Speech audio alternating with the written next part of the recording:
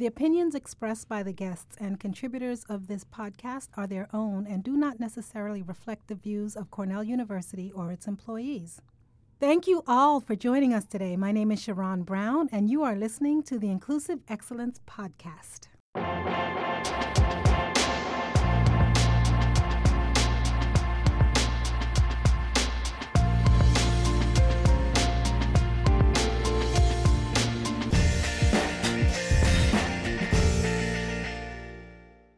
Welcome back, and thank you for joining me and Anthony on another episode of the Inclusive Excellence Podcast. Anthony, how are you today? I'm feeling great. Feel really accomplished with a lot of the things I needed to do today. Thank you so much for sharing. So today on our podcast, we have two special guests. In our last episode, we discussed the challenges that people from other countries have faced by sharing personal narratives and examples of people in our own lives who have encountered these challenges. We also discussed the many benefits that an international workforce can bring to an organization such as Cornell University. I'm excited to talk more about this topic with our guests, Lily Rice and Pilar Thompson, on today's episode. So, Lily and Pilar, thank you so much for being here today. Thank you for having us. Would you please share with our listeners just a little bit about who you are? Tell us about yourselves and your role at Cornell, and of course, include your pronouns that you use. Thanks for having us here. This is a great opportunity. So my journey, prior to coming to Cornell, I was at Weill Cornell Medical College, and they have a branch campus in Qatar. So I worked for Weill Cornell in Qatar for about 7 years before coming here. And then prior to that, I worked at University of New Mexico in Albuquerque. I started out as a senior academic advisor, and then at Cornell, I was assistant director for academic counseling. And then my husband and I were living in Reno about 2 years ago. 2 years ago, I got married and we had a baby, and my husband and I thought, I decided I was going to stay home with my 2-year-old. And so after 2 years of being home with my baby, I thought to come back to work, and so that's how I applied and came back to Cornell. Before we move on to, what is your current position here at Cornell? Oh, yeah, I forgot about that. No worries. I am the Assistant Director for Student Services at AAP, Architecture, Art, and Planning. Awesome, thank you. So I'm Pilar. I have been at Cornell University for probably about 7-8 years. Different positions. You start as a temp and it sort of merges, so I never know exactly where I'm at in the calendar. But I do know we've been at Cornell for just over 9 years. Okay. I was a traveling accompanying spouse for an international academic and researcher that was brought and offered for a position here. Prior to that, we were in mainland Venice, Italy. We were there and then came over to Cornell. I'm currently working at the College of Veterinary Medicine. I am the Associate Director of International Affairs and Professional Programs. It is actually quite a unique role that I've been very privileged to be managing for the last 4 years or so. Wonderful. Thank you so much for sharing that information and giving us a better understanding of who you are. I do want to circle back and check in with both of you. Please tell us your pronouns. She, and I identify as a woman. Okay, thank you. Yep, and she is also what I tend to use. Fantastic. Thank you so much. Before we get started, I do have a question. So we have a question of the day that we always do before each and every episode. And so it is my honor today to do the question of the day. And so for the question of the day for all of us to answer, the question is, and just as a side note too, I don't know if you all know this, our guest, but Sharon hasn't seen the question. Oh, right. Okay. She actually might briefly see it now, but usually it's one of us, and then it's a surprise for all of us. Oh, right. Okay. So right on the spot, we answer this question. Off the dome, as they say. Go for it. So the question is, to describe a memorable encounter that you had with someone at work, specifically, whose country of origin was not the United States. And in particular, the question being, what did you learn about that individual or even group, and how has it shaped or impacted your role in the workplace? So as many people know, I believe I talked about in the last episode around how I taught English in Portugal for a year right after undergrad. And so that experience for me, it was not so much with an individual, but with definitely a group of people. So what was unique about that experience was that I was teaching at a public university in Portugal, and my students weren't just from Portugal. They were from Mozambique, Angola, and I had a group of students from Equatorial Guinea, which is it's the only country in Africa that's official language is Spanish, right? So I also speak Spanish, and so that was something that I remember kind of like when I first started teaching class and they all saw me and I told them I speak Spanish, I speak English. They were like, they came afterwards to talk to me and they were like, did you say you speak Spanish?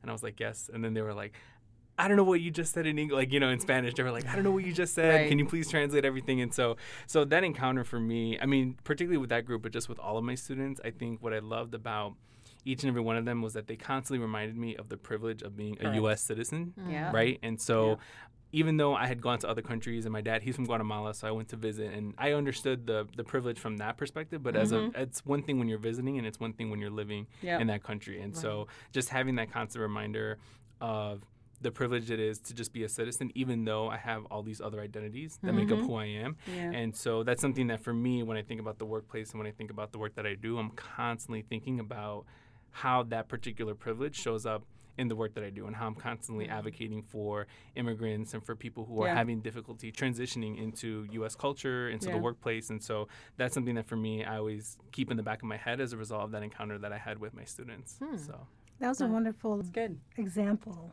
Thank you for that. Something very similar, not very similar, but almost to that. So when I was at Weill Cornell in Qatar, this experience was very different for me initially. So we would have students during orientation. This is their first introduction to their peers and to staff and faculty. And they would sit in an auditorium and introduce themselves and tell us one fun fact about themselves. And a lot of the students that were introducing themselves were either born in Qatar, had lived in 2 or 3 other countries, had traveled to multiple other countries. I mean, it was mind-blowing. You never had one student who had just come to Qatar and not having traveled or lived that's wonderful. or been in different places. And that was it was just very mind-opening, what a worldview in just that space. There were so many different perspectives. And that was the same for staff and faculty. You had staff and faculty that came from all over the world pretty much. And I thought that was just very enriching for the students, staff, and faculty. Right, and all the perspectives and knowledge that they're going to bring to the conversations about having to work through the tasks at hand. I think that is enriching. That's exactly the right word for that. Thank you for sharing that. Yeah, you're welcome. So I have one of the core parts of my role is I have a very direct hands-on interaction with the college's international community. So I am on a daily basis in some way or another at least having 1 to 2 direct one-to-one interactions with anything, whether it's a foreign student or a foreign faculty member, staff. And what I find with what is good is that it grounds me to not get sort of complacent in forgetting to try to tailor our standard Cornell protocols, our standard Cornell processes, and sort of just bring it into them that it connects and speaks to their sort of culture or mindset. So something as simple as we could have a foreign new researcher that's been brought in and they're being told to go through onboarding or go to Workday and everything's automated and everything's pretty generic and their mind's blown about all of it. They're coming in, sometimes they have their spouses. And we just had someone last week and you can't sit there and say, no, I can't help you, I don't have time. Right? So normally we would not have to explain at such length what it means to go in and activate your NetID or to do your onboarding or then check in as to with what department manager. And so by having them have such a direct contact with me, it does ground me with the fact of let's bring it back down, let's take it back to a different sort of level, and let's make it as easily processed by that individual. So you do want to make that extra effort that would not normally be part of a standard onboarding process. So for me, I think it's just a good way of keeping my eyes open, of remembering I am quite privileged. I am fluent, obviously, in English. And so I don't question the difficulties of, when I'm looking at the welcome emails, the activation letters, right?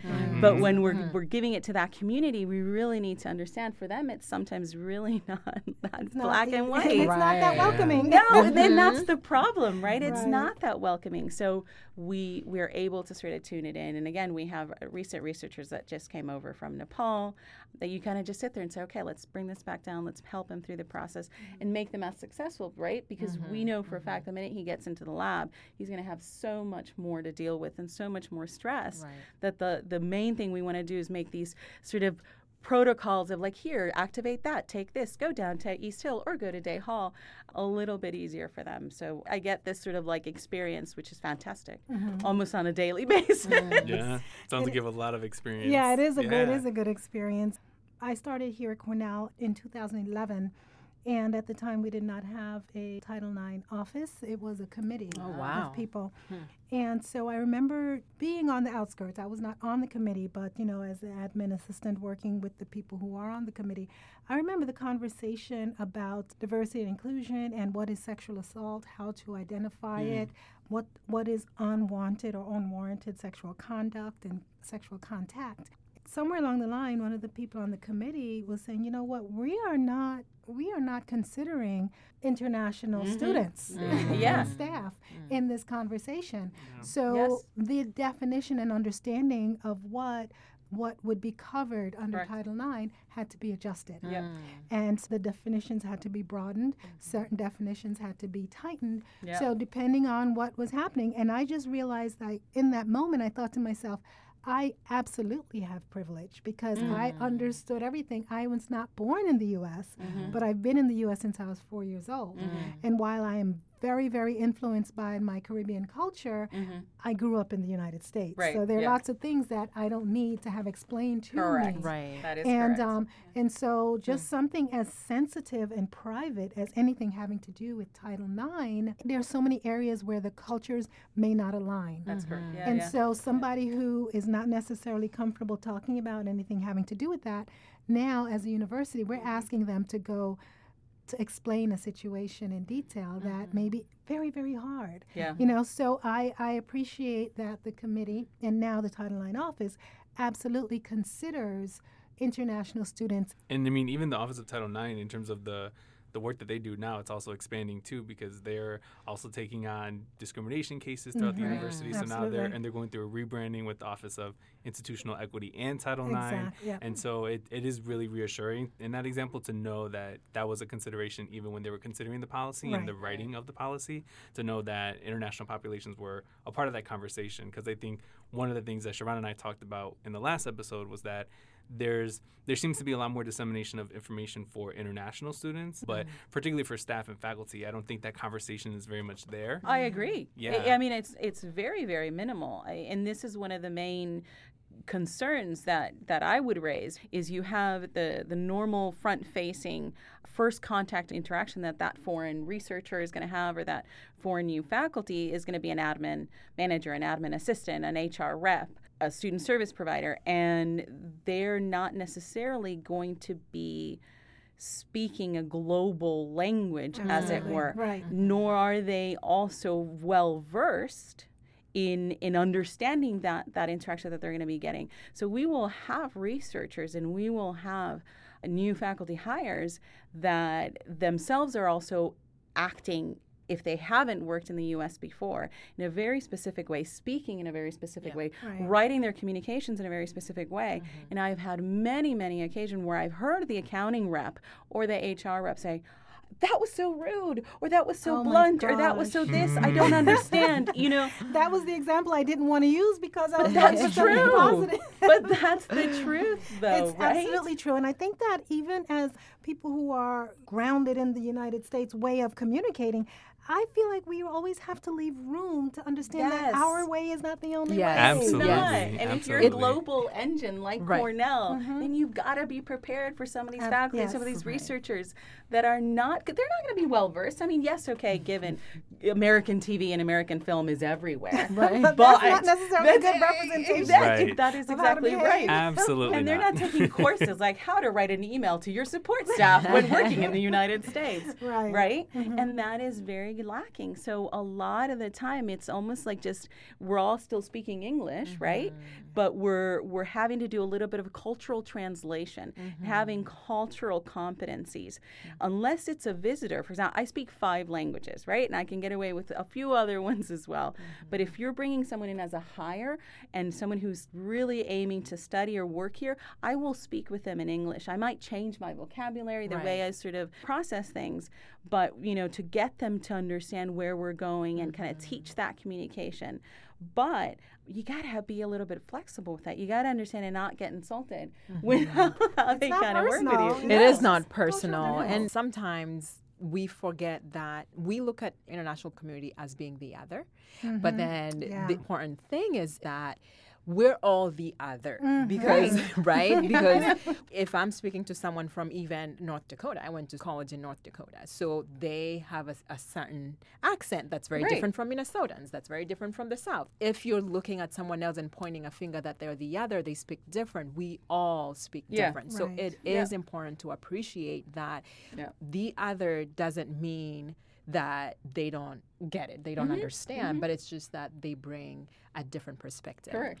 We need that, right? We need that. Right. We definitely need it. And it's like saying that I don't have an accent, you have an accent. Right. And he's like, no, Yeah. I don't have an accent, you have an accent. Their accent is so strong, and I'm like, yours is kind of too, though. You gotta realize. I apparently have a Absolutely. Chicago accent, and I didn't know that until I went to school in Connecticut, that people were like, you say Chicago weird. But apparently Chicago accent, we extend our vowels. So we don't Oh, say my Chicago, goodness. we say Chicago. Oh, Right. So it's like minor things like that, right? Right. But as Americans, I feel like that's a huge privilege. I'm really excited about these podcasts and all the initiatives in your office because sometimes I feel like when we define diversity, we do forget the international community, whether that be students or staff or faculty. We are looking at the other numbers and not really necessarily the international community. So really just going off of what you had said, I really appreciate these conversations. Thank you. Yeah, that definitely speaks to intersectionality because diversity is it's something that is so hard to define, but we know it when we see it, right? Yes. And so there are people who wear all the different labels for all different reasons, and being international is one of them also.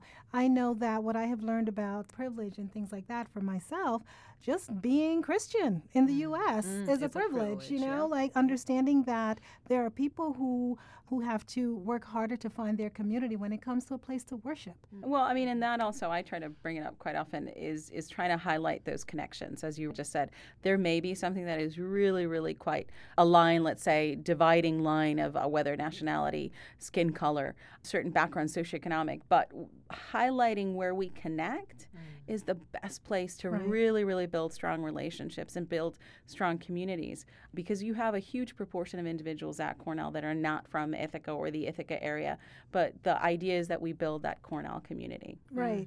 That's exactly what we try to do all the time. That whole sense of belonging to Cornell is because we want everyone to know that we thought about you before you got here, not after the fact. Right. Right.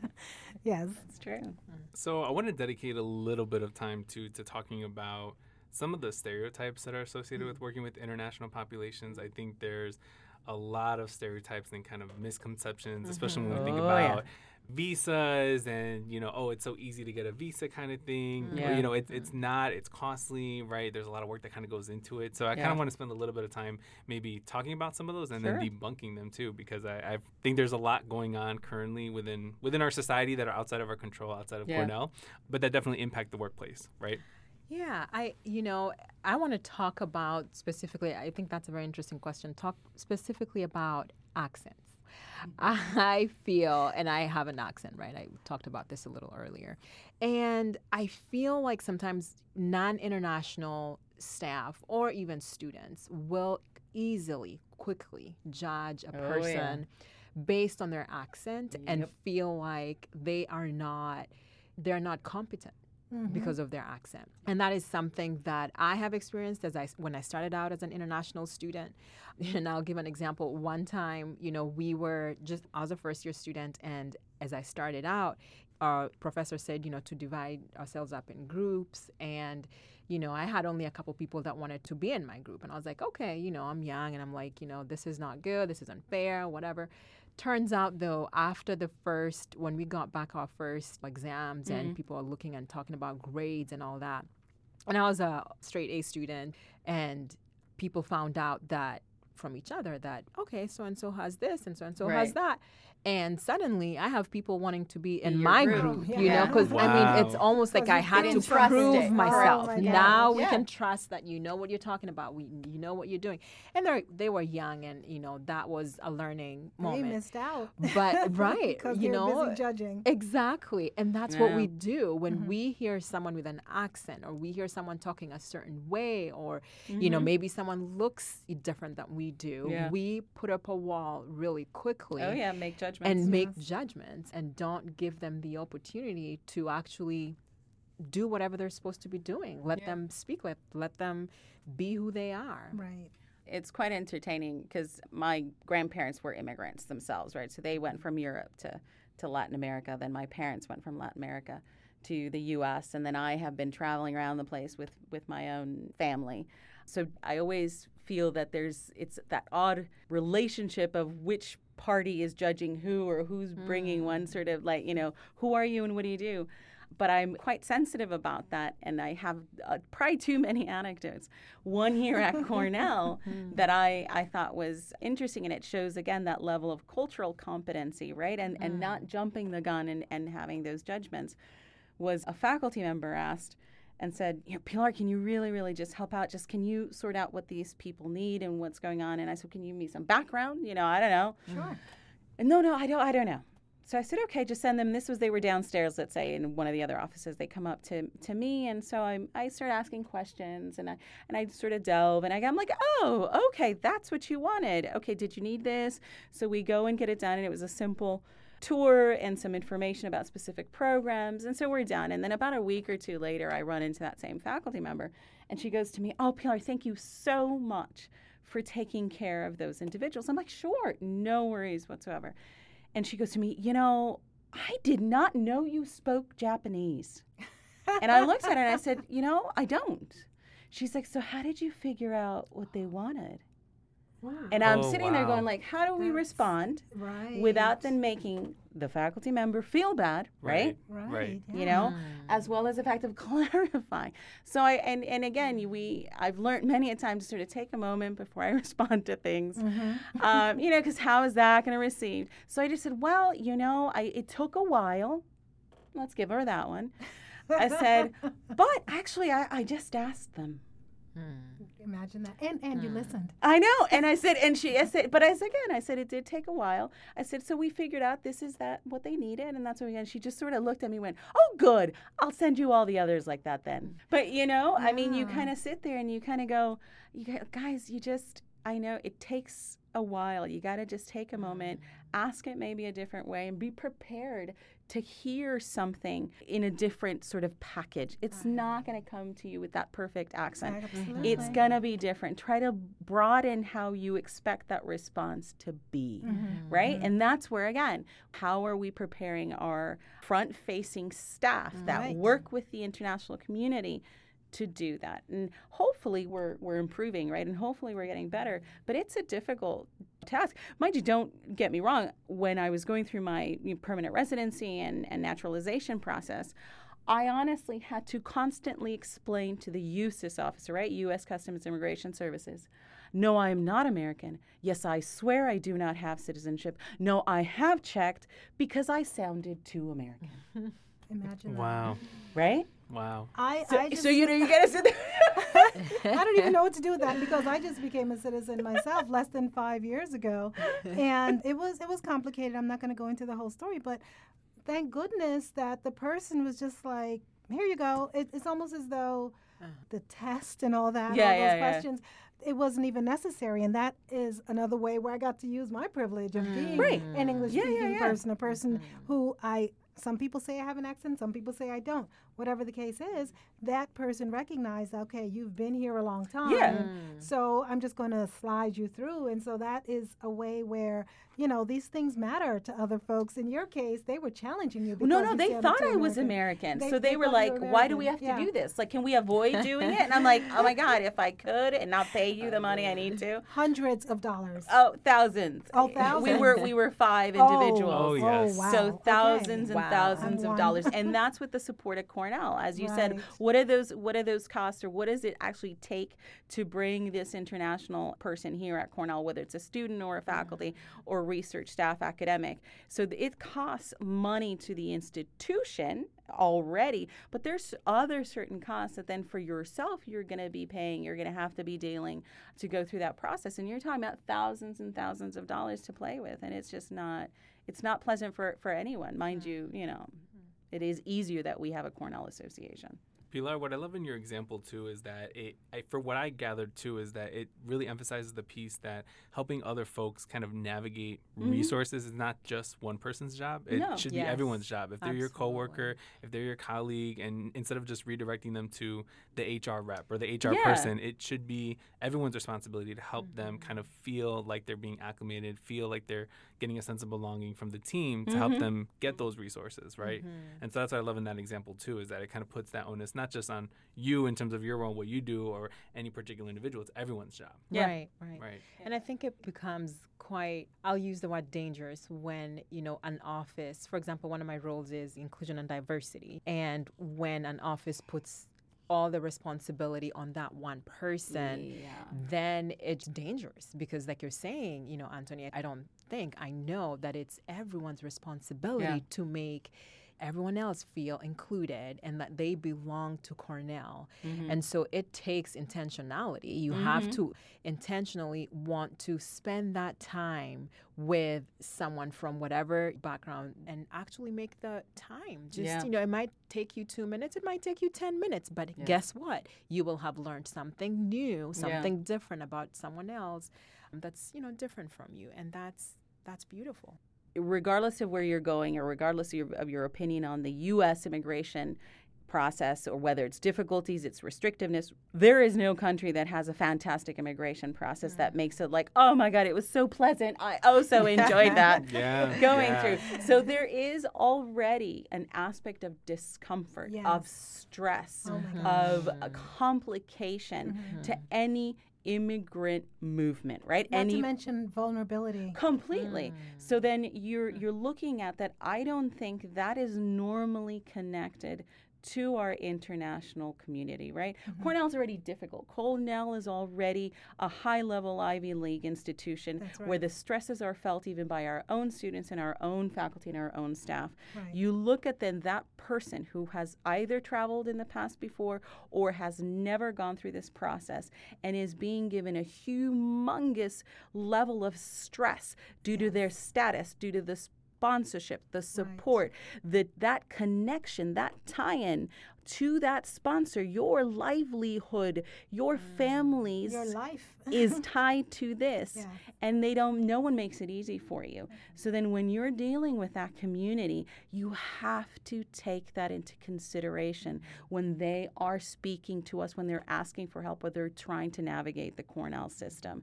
I think that's where it's an important thing that must be highlighted and really should be part of the sort of training that any of our employees or our service providers need to be sensitive about, need to be incorporated for that, because it is something, since we have had our new political administration, there have been very minimal changes to the law.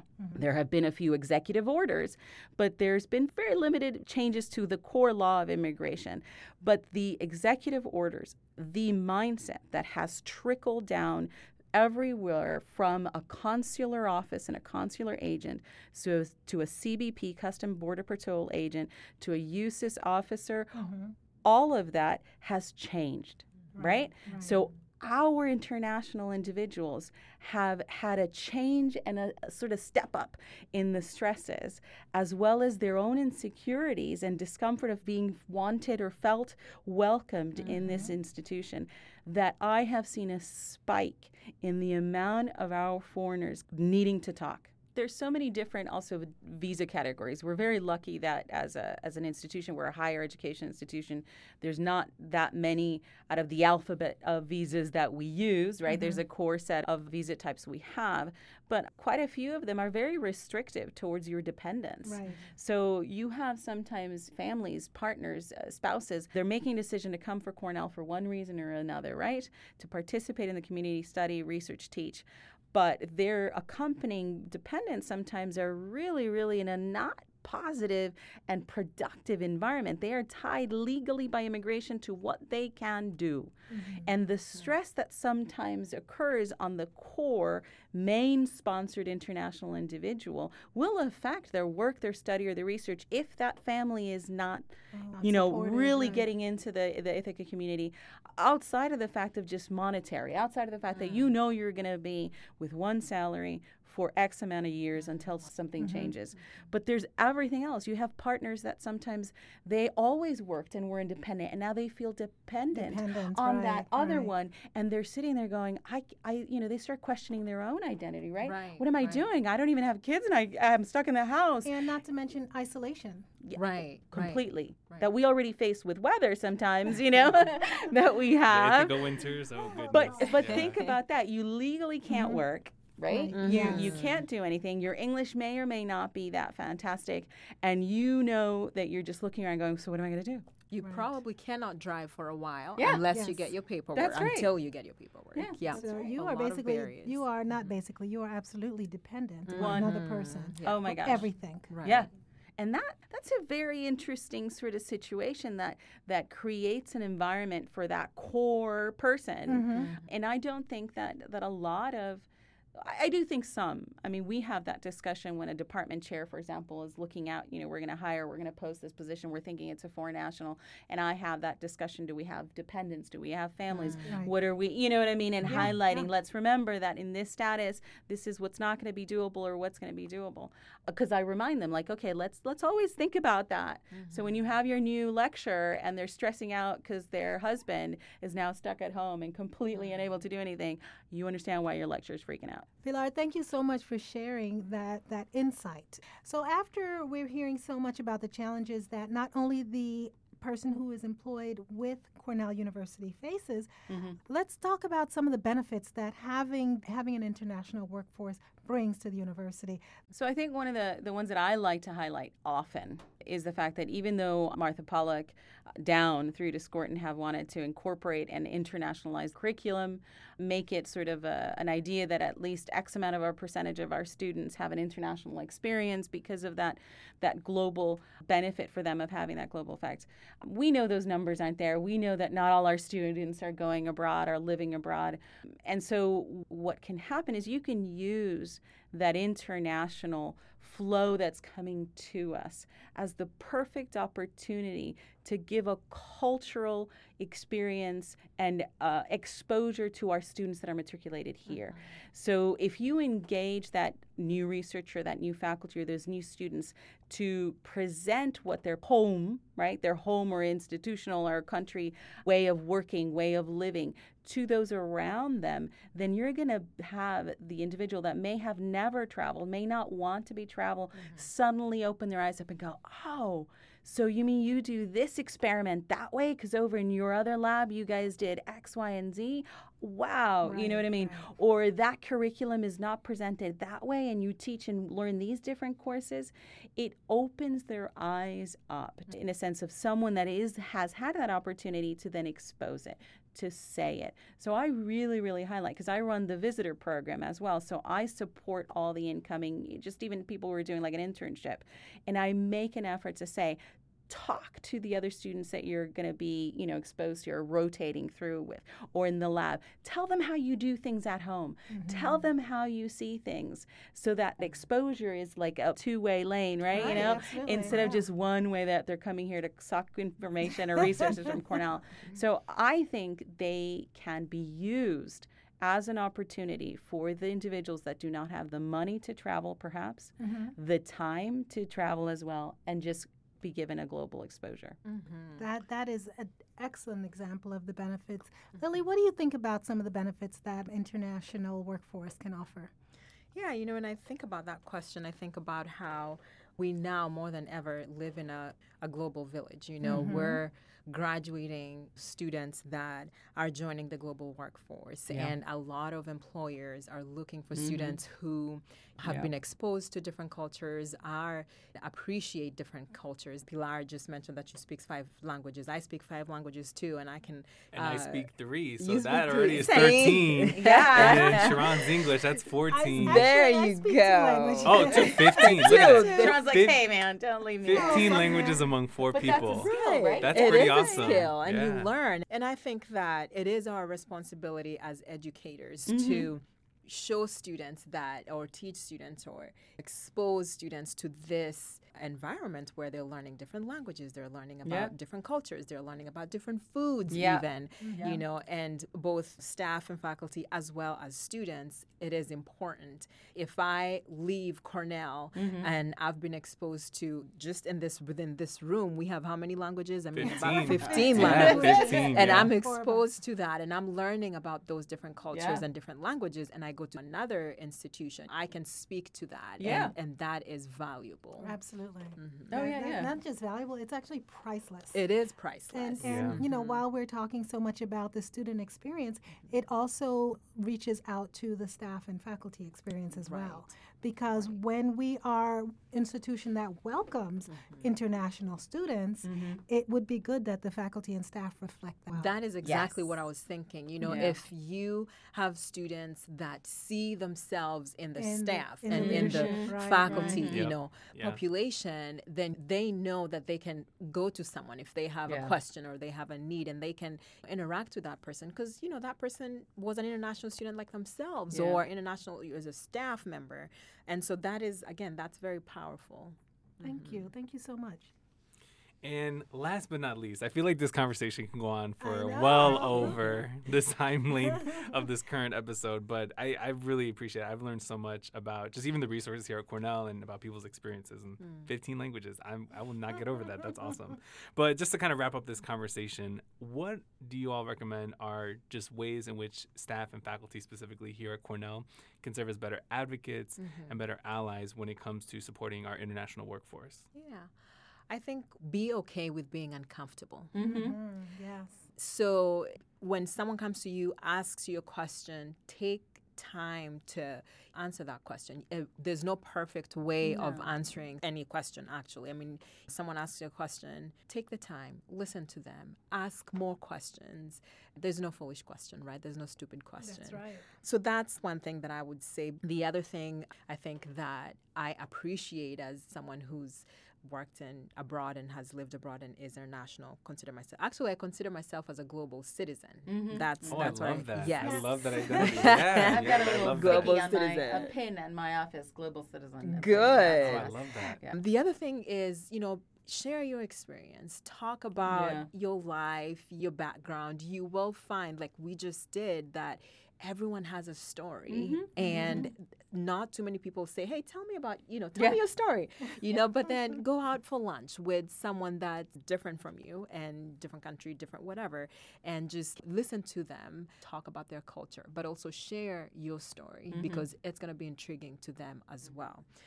Last but not least, help to promote an unbiased environment by checking your own biases. Oh my goodness. So Right? important. Lots so of slaps important. on that. Yeah. We So all important. have biases, We do. and when you hear someone saying or speaking in a way that's a little different from how you speak, or acting, or eating food that looks different from what you eat. Listen, Yeah. international food, that's a whole different episode. Oh, yeah. Yeah, Oh, yeah. a whole Yeah, episode on that. Yeah. Right? It's big. Right. And so we have those biases, and so we need to be really checking our own biases and, as we get into these conversations with people that are different from ourselves. I think for one of the main things that I like to see, and whenever I'm being asked that question, there isn't like one specific answer, like, oh, here's this magic bullet of do this and it's going to work be for ideal, everyone. right? No. But one of the first things I say is just we need to get staff and faculty to understand that you need to be open. If you go into those conversations and situations with an open mind, ready and knowing that they're probably going to come to you from a different perspective, and be ready to have it become an exchange. We shouldn't require or tell, if you want to say you're not diverse, all right, you're an Ithaca-born white person and you need to be ready to deal with the diversity coming towards you. No, what I like to say is you're coming from this place, this experience, those, sets of knowledge and skills. This one's coming here. Let's have it become a conversation. Be ready to ask them where they're coming from, what they need, what they're bringing to the table. And you also be ready, right? Tell that employee and that faculty member, be ready for you to teach them about what your experiences have been. What is it, to be from Ithaca and have it be a dialogue. So it's not just only on one party to have to feel that they must change their behavior, right? It's not, all of us have to be able to engage in a constructive and proactive way that we learn from each other. So to me, it really is just make sure that everyone is willing and able to work in an open forum when we're dealing with the different groups. Thank you all. Thank you, our guests. Thank you to our listeners. Thank you, everyone, for listening to today's episode of the Inclusive Excellence Podcast. If you like this episode, please leave us a comment and like us on SoundCloud to let people know about the podcast. Also, if you or a fellow colleague would like to be interviewed for an upcoming episode, please email us at ie-academy@cornell.edu. My name is Sharon Brown. My name is Anthony Sis. Thank you for listening to another episode of the Inclusive Excellence Podcast.